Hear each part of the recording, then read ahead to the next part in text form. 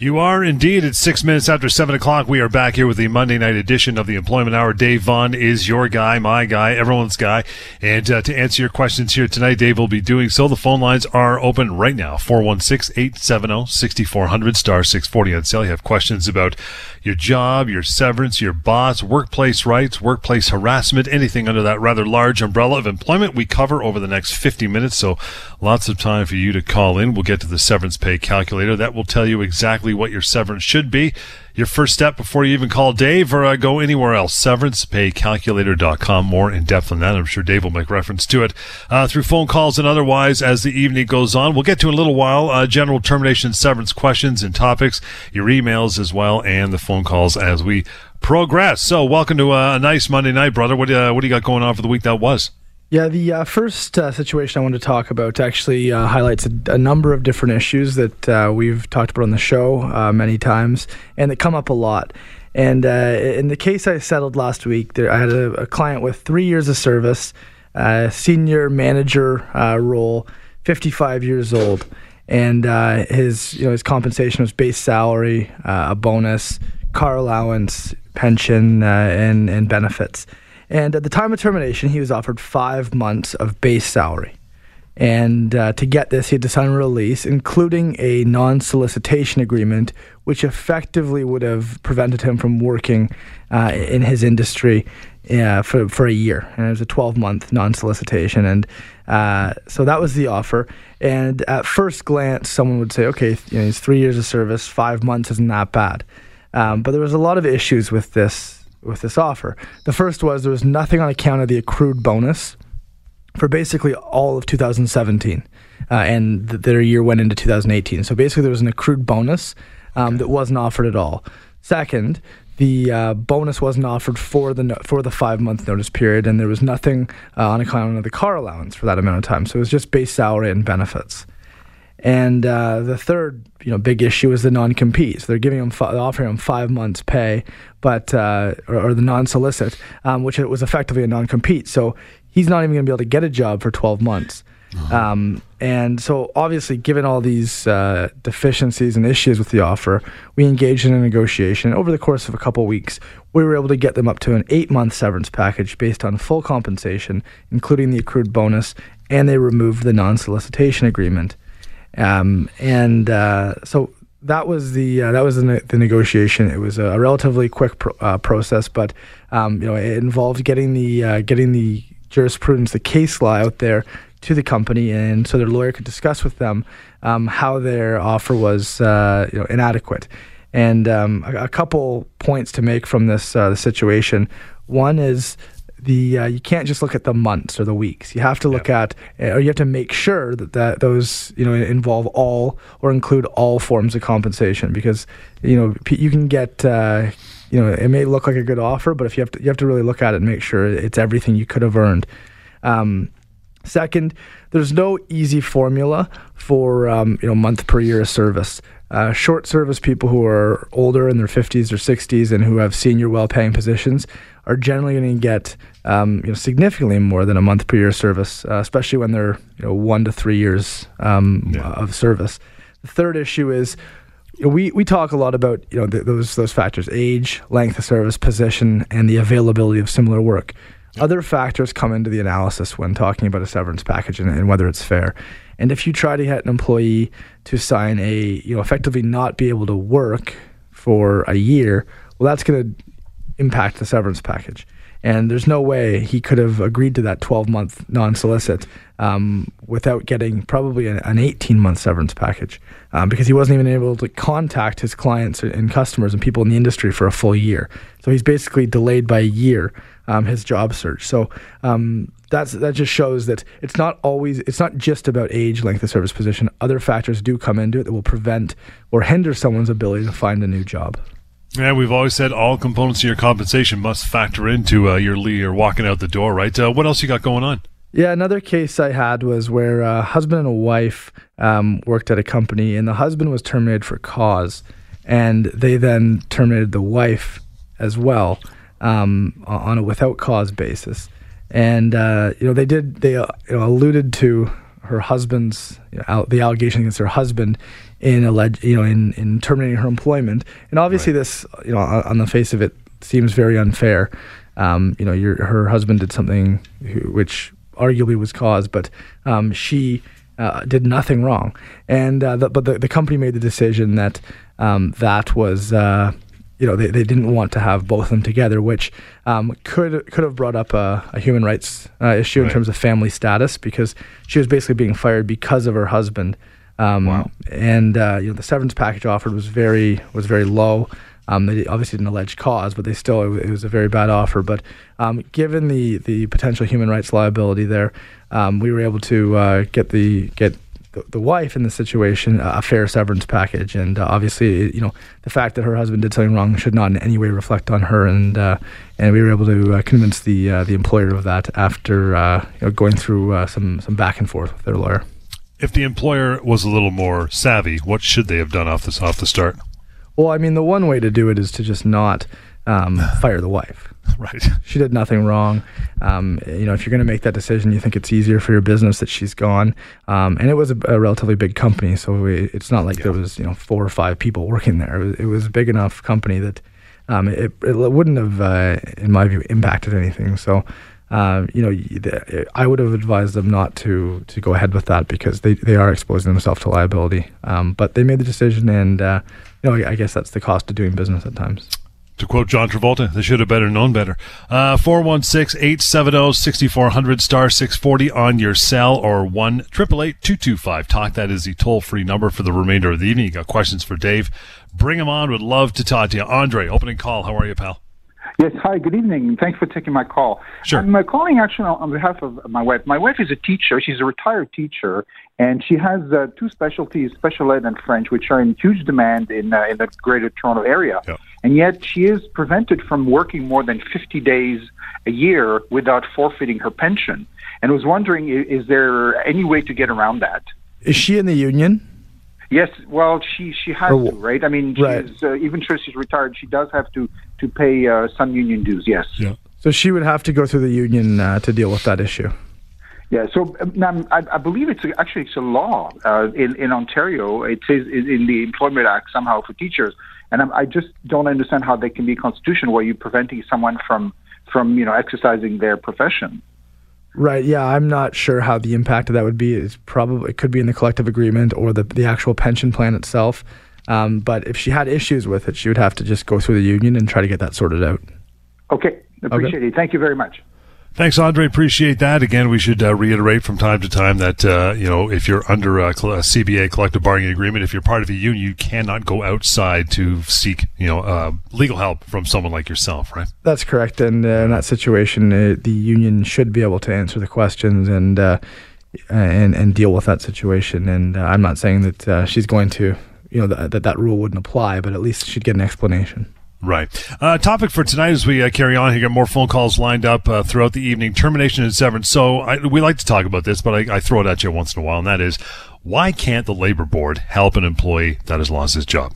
Yeah, that's a great question, and it's something that comes up quite a bit. I'll speak to people, and they say, I went to the labor board or the Ministry of Labor, and they said that it was a fair offer, or it was all I was entitled to. And that's because the Ministry of Labor, the labor board, can only help an employee recover their minimum statutory entitlements.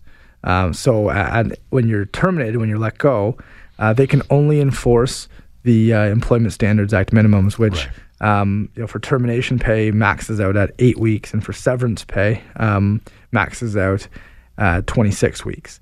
So that's all you can get, and that's all they can help you recover. And basically what you do is you forfeit your common law severance entitlements if you bring a claim at the Ministry of Labor against your employer. So although they can help you get that termination pay and severance pay under the ESA, it's a fraction of what you could get in common law in most cases. 416-870-6400 *640 on cell. 1-888-225-TALK is the number. Don, you're up next. Good evening, Don. Hello, how are you? Good, pal. What's happening with you tonight? Okay, what I did is I was let go from my job without cause. I was involved in a very protracted settlement discussion that lasted 18 months. Eventually, this was that debate was whether I was going to have salary continuance or whether I was just going to take a lump sum settlement. Eventually, at the end of the 18 months, the offer came across as I was going to take a lump sum settlement. As part of my minutes of my settlement, there was a clause in the agreement that said I was able to convert my life insurance as per every other management type employee, which was a 30-day. Management employees are a 30-day converted to a private coverage. When I went to invoke that conversion right, I was told that I would have to pay back the premiums back to the point of when my last day theoretically worked was, which was 18 months ago. Just to let you know, the cost of that transaction is about $25,000 for a variety of reasons. And so who was telling you that? The life insurance company or the employer? The employer is telling me that because the employer told the life insurance company that my last day worked was the 18 months ago. So the life insurance company said I was time barred, and then they said on a one-time special deal, they would allow me to buy back this time frame. And I'm sitting there, my argument with them is that's kind of like unjust enrichment, for want of a better term. Like, had I have died during that period, they wouldn't have written a check. Right. They want me to pay these premiums back. I said, you can't ask for a premium for which you've offered no value, no service, no exchange. It tantamount almost to fraud, right? Well, I think the main issue, the employer provided incorrect information in a sense, and because the severance period ran for 18 months, right? Well, the severance period the severance period did not go for 18 months. The settlement took 18 months. Oh, so what was the severance package for? The severance was 15. Okay, 15 months. Yeah. And that's a difficult situation, and you'd have to either ask the employer to put a value on that and pay for that, or see what you can do vis-a-vis the insurance company. Yeah, well, I'm working with the insurance company on that and the employer. Okay. And the employer is taking the stand that they want. It's my responsibility from the date they actually terminated me, which was 18 months ago, right? Okay. I mean, the only thing, I assume the insurance company isn't going to budge on it. So to me, the only... Well, the insurance company wants money. I don't know why. Well, that's what I mean. They're not going to budge on it. Yeah, but they've had no risk. They've had no, I'm not impressed with this. No, I wouldn't be either. Right? Yeah. But to me, the only recourse would be to get the employer to pay for that or to cover that, because they should have told you that it was going to expire 30 days after the actual termination. Right. Right. Yeah. So I don't think the recourse is through the insurance company. I think it's through the employer in terms of settlement. I do too. Yeah. Can I ask just one more question while we're here? Sure, absolutely. Part of this severance agreement that was signed off, and it was executed through a pretty good attorney. Sure. Someone you'd know. It had said it prohibits me from launching any other lawsuit pertaining to this settlement. You know, the standard clause, you know what I'm saying, right? I don't think that would apply in this case.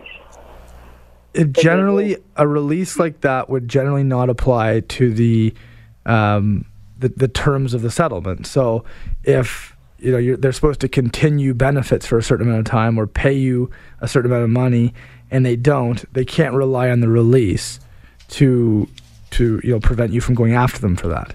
So the release presumes that it only comes into effect when the terms of settlement have been met. So what you'd have to argue is somehow that the terms have not been met. Okay, I understand. Yeah, that somehow there was an implied term as part of the arrangement that the 30 days didn't start until you signed or until you returned it. Yes. Right, or that they represented to you that you still had the 30 days. Otherwise, there's no point to have that in the minutes of settlement a year and a half later. Exactly. So that would be the way to go about it. Don, I'm going to put you on hold there and just cut you off there. We got to move on, but you want to get a hold of Dave outside of the show hour, 1-855-821-5900, help@employmenthour.com as well. Mark, I see you standing by. We'll get to you and your phone calls as well. Lines are open. Give us a call, 416-870-6400, star 640 on cell, 1-888-225-TALK, toll free. This is the Employment Hour, Global News Radio. It is 7:26, the Monday night edition of the Employment Hour. We are back here Wednesday night as well at 7 o'clock. The weekend shows, and of course, Employment Hour in 30 happens on Global TV and CTV on Saturday and Sunday mornings. Mark in Shelburne is up next. Let me just get Mark on the line here, and there we go. Hey, Mark, thanks for hanging in, pal. How are you? Good. How are you guys? Good. What's going on with you? I'm in dire need of some help, and I would like to reach out to you guys to see what I can establish. Okay. Let me just kind of explain. I'm a chef by trade. I suffer from severe anxiety and depression, and was let go from my job. And now I'm trying to battle it out with the former employer. When were you let go, Mark? I was let go of September 2016. Okay. You have to move relatively quickly. It's a 2-year limitation period. Right. So I'm in the process with the Human Rights Tribunal because I filed immediately after I was let go. Okay. In July of 2016, I had opened a restaurant in Collingwood for a hotel brand, and after working excessive hours, I'm talking over 100 hours a week, I started to express in July of 2016 that I was burnt out, stressed out, putting in way too many hours, not having work-life balance, missing my wife and children, not being able to see them all. And then in September of 2016, I brought it up again with the Human Resources Director, only to be let go the very next day. Wow. They said they terminated me with cause, but I don't think that it was with cause. What were their cause allegations? They said that I was too strict with my policies, and I think being a chef, you should be strict. You should have, severe guidelines when it comes to food and health and safety. But it wasn't so much that as it was just that, I was burnt out and probably not performing the job as best as I could be because I was excessively working with, hours that I recorded based on how much time I was working per week. And I tried to go through with the Employment Labor Board as well, and that didn't get me anywhere. Okay. And so what's the next, what's happening at the Human Rights Tribunal? So with the Human Rights Tribunal, I have a date set in October, and right now I'm trying to find representation. I was served a letter from the former employer's lawyer today, and there's a few things, and this is why I'm calling this evening, because they're asking for medical records from September 2015 till present. They're asking for my tax returns, which I find very weird, from 2016 and 2017, and I guess unintentionally, accidentally sent the documents when I was sending them to the Human Rights Tribunal as well as to the former employer's lawyer. I sent my notes as well with that, so I guess those would be my arguments. Okay. So that was a mistake on my behalf, but I'm really stressed out over all of this, and what I'm afraid of is, especially what we know with Anthony Bourdain and the things that he just was going through, and then ended up taking his own life. That I don't want that to be me. And I'm a 20-year veteran of being a chef, and I love what I do. But the hospitality industry has to change, and it excessively abuses people like you would not believe. Okay, so to go. To make sure you're addressing the situation, the best you can, both from at the Human Rights Tribunal and potentially, through the courts. Please give us a call tomorrow, and we can, review the documents with you and go over everything in detail. I'd obviously prefer not to do that right now, just to protect your privacy and everything, and ensure, that. Yeah, just to ensure that you can actually prepare properly for this. Of course, I did send you guys an email consultation this evening. Oh, perfect. That's great. So it has my details and my name and all that kind of stuff that you guys would require. So we'll be in touch with you tomorrow then. Okay. After 4:30 works best as I commute from Brampton to Shelburne. Sounds good. Thank you, Mark. I appreciate the phone call. Again, you got the email, but just to go through it over again, 1-855-821-5900 or 1-855-821-5900 to give it to you a second time. There. You as well got plenty of time to call through. Get your questions on the air like Mark just did. 416-870-6400, star 640 on cell, and 1-888-225-TALK. That number is toll free.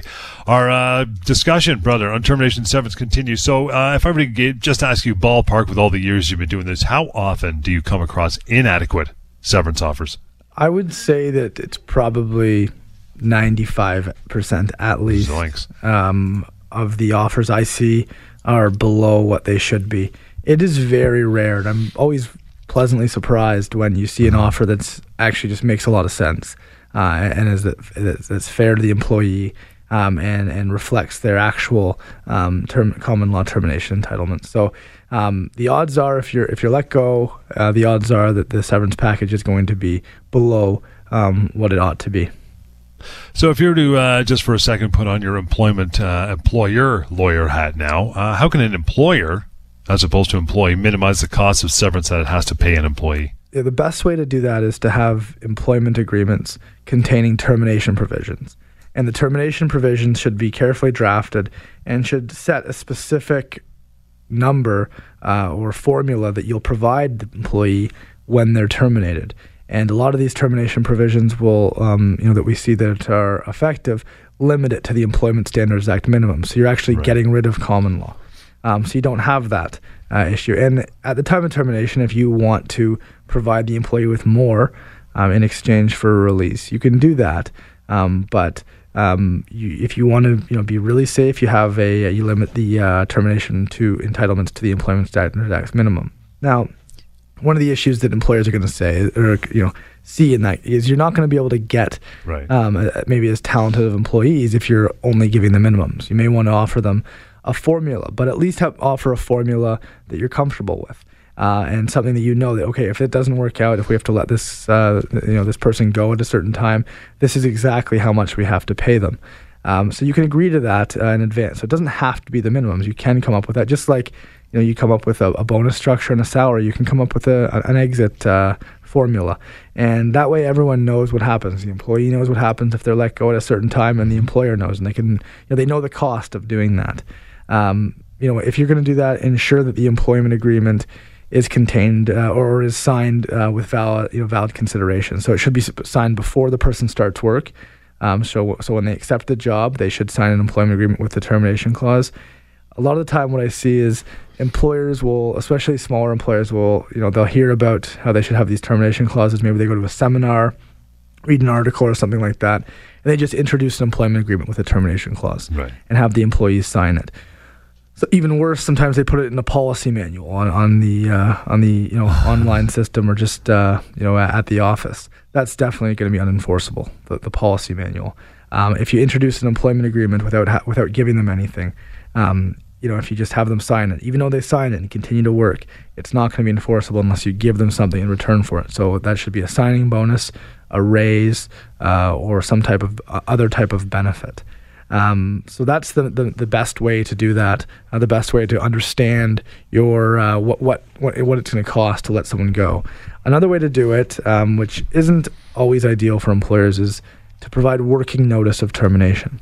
Right. So apart from the statutory severance pay under the Employment Standards Act, severance pay under the common law can be provided by way of working notice. So you can actually tell an employee, in 12 months, you're going to be let go. This will be your last day of work. And that counts as the severance package, as part of the severance package. So if you owe an employee, 18 months, you can get rid of, a big chunk of that if you give a year's working notice. Now, a lot of employers are going to find that awkward or not ideal in terms of their business. And so that's why a lot of people do lump sums if you're an employer. But another way to do it, if you're not going to do working notice and you don't want to do a lump sum, is you can actually do salary continuation with a clawback if they get a new job. So you can and then you can actually say, we'll continue your salary for 12 months. In the event you get a new job, you have to let us know, and we'll stop paying you, and we'll give you 50% of what's left. then provide a reference letter or a confirmation of employment letter. You can provide outplacement counseling. Then hopefully the employee can get a job quite quickly, and then you stop paying them and you pay them a small amount just to encourage them, or 50% of what's left just to encourage them to get that job. That third one seems like the most likely scenario, I would imagine, in the workforce, right? It probably is. I mean, the most common ones I see are lump sums. Lump sum severance packages are the most common for sure. But we do see salary continuations with clawbacks. Smaller companies that may not have the cash to just fork out a big severance package and a lump sum, or companies that just want to have some credit for that if the employee does get a new job. The working notice is rare. In most cases, there's a reason someone's being let go. A lot of the time, it does come down to fit or business reasons or something like that. And so the employer probably doesn't want that person around, and it can make it uncomfortable if you're give them a big chunk of time that they're working knowing that they have to leave soon. 416-870-6400 *640 on Stealth. Still plenty of time for you to call in, ask your questions. Go for it. 1-888-225-TALK. That number is toll free. What happens with employment insurance if you receive severance? Yeah, that's another very common issue that comes up. So, makes sense, right? Yeah, so you can't get employment insurance and severance pay at the same time. So that covers the same period of time. So if you're let go, and let's say you're let go, and you're given 4 months worth of severance pay, you're not going to be able to get employment insurance until the conclusion of that 4 months. But you should still contact Service Canada right away and initiate the process, and they'll know how to they'll tell you that, and they'll say when you're going to get it. So let's say you're offered 4 months, but you actually should get a year worth of severance pay. So you get paid the 4 months, and then we challenge it, and maybe we have to go to a mediation and try to negotiate a better severance package. And that happens in 6 months, let's say. So there's 2 months that you'd actually be getting employment insurance because the severance package ran out. Right? Okay. And then if we get a settlement for more, you'd actually have to pay back some of that employment insurance because of the severance pay you're getting. So you can't double dip. Can't double dip. Yeah, which makes sense. It's the objective and the purpose of employment insurance and severance is to basically bridge the gap of unemployment. So you're not going to be able to get both. Now, employment insurance is only a percentage of the income you would have earned anyways. So it's always better to go for the severance pay and view the employment insurance as what it is, which is an insurance policy until you get a new job and until that severance runs out. But I always say, apply for an EI or contact Service Canada right away, and then deal with it once the settlement comes. There's all different kinds of employees, mom and pop shops, but still a few of those around big corporations. Is it likely to be able to successfully negotiate severance with a very large employer like a bank, car manufacturer, those ones? Yeah, this is another big topic that comes up a lot. I speak to employees who have been let go, and they say, we go over the law, and I'll explain to them exactly, what their entitlements are and why. And then after they, at the end of it, they say, but this is a huge company; they'll be able to fight me and whatnot. David and Goliath, right? Right. I can tell you that first of all, your legal entitlements don't change just because it's a big company or a small company. Other than a bigger company may actually owe you more because they may owe you statutory severance pay. But whether the company has hundreds of millions of dollars in revenue, or it has, $100,000 in revenue, it doesn't change your termination entitlement at common law.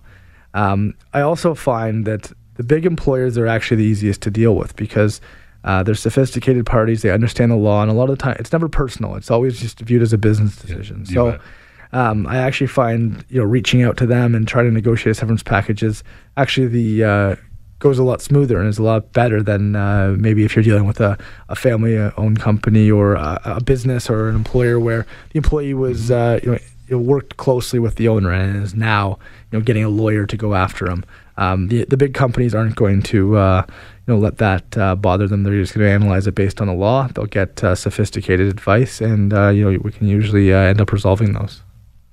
Get to a call. Yasmin, how are you? Good evening. Hey, good. Is this John? Yeah. Okay. All right, John, my question to you both is, I was severed from the company I worked for 22 years. I was listening to the severance that they give. That's what I got. After about 14 or 15 months, I went on to take EI. So while doing that, they gave us the choice of taking up pension because I was 55 plus. I could go for early retirement. So I took my pension, and you get the the share ownership plans that you can contribute. The company contributes and we contribute, that kind of thing, right? So my question is, how does that affect EI? So you got a severance package of 15 months. Yes. You then started EI, but you've also at the same time started collect. No. At the end of the severance package, I got my EI. Right. So in the meantime, we have 6 months within which we can either opt to take a monthly pension or take the lump sum. So I opted for the lump sum because I wanted to invest it and, live off of that. So your question is whether the pension will reduce your EI? Yes, that plus I got the share ownership, like the ones that where you... Yeah, where they pay you out the company and us, like for every dollar they contribute a 50 cents or something like that. Right. So those monies came to me. How does that affect my EI is my question. It's a great question, and you'd have to contact Service Canada about that. They'll be able to tell you exactly what counts as to reduce EI. Oh, okay. I have, and I'm waiting on them. So I thought, in the meantime, you might know what it would be.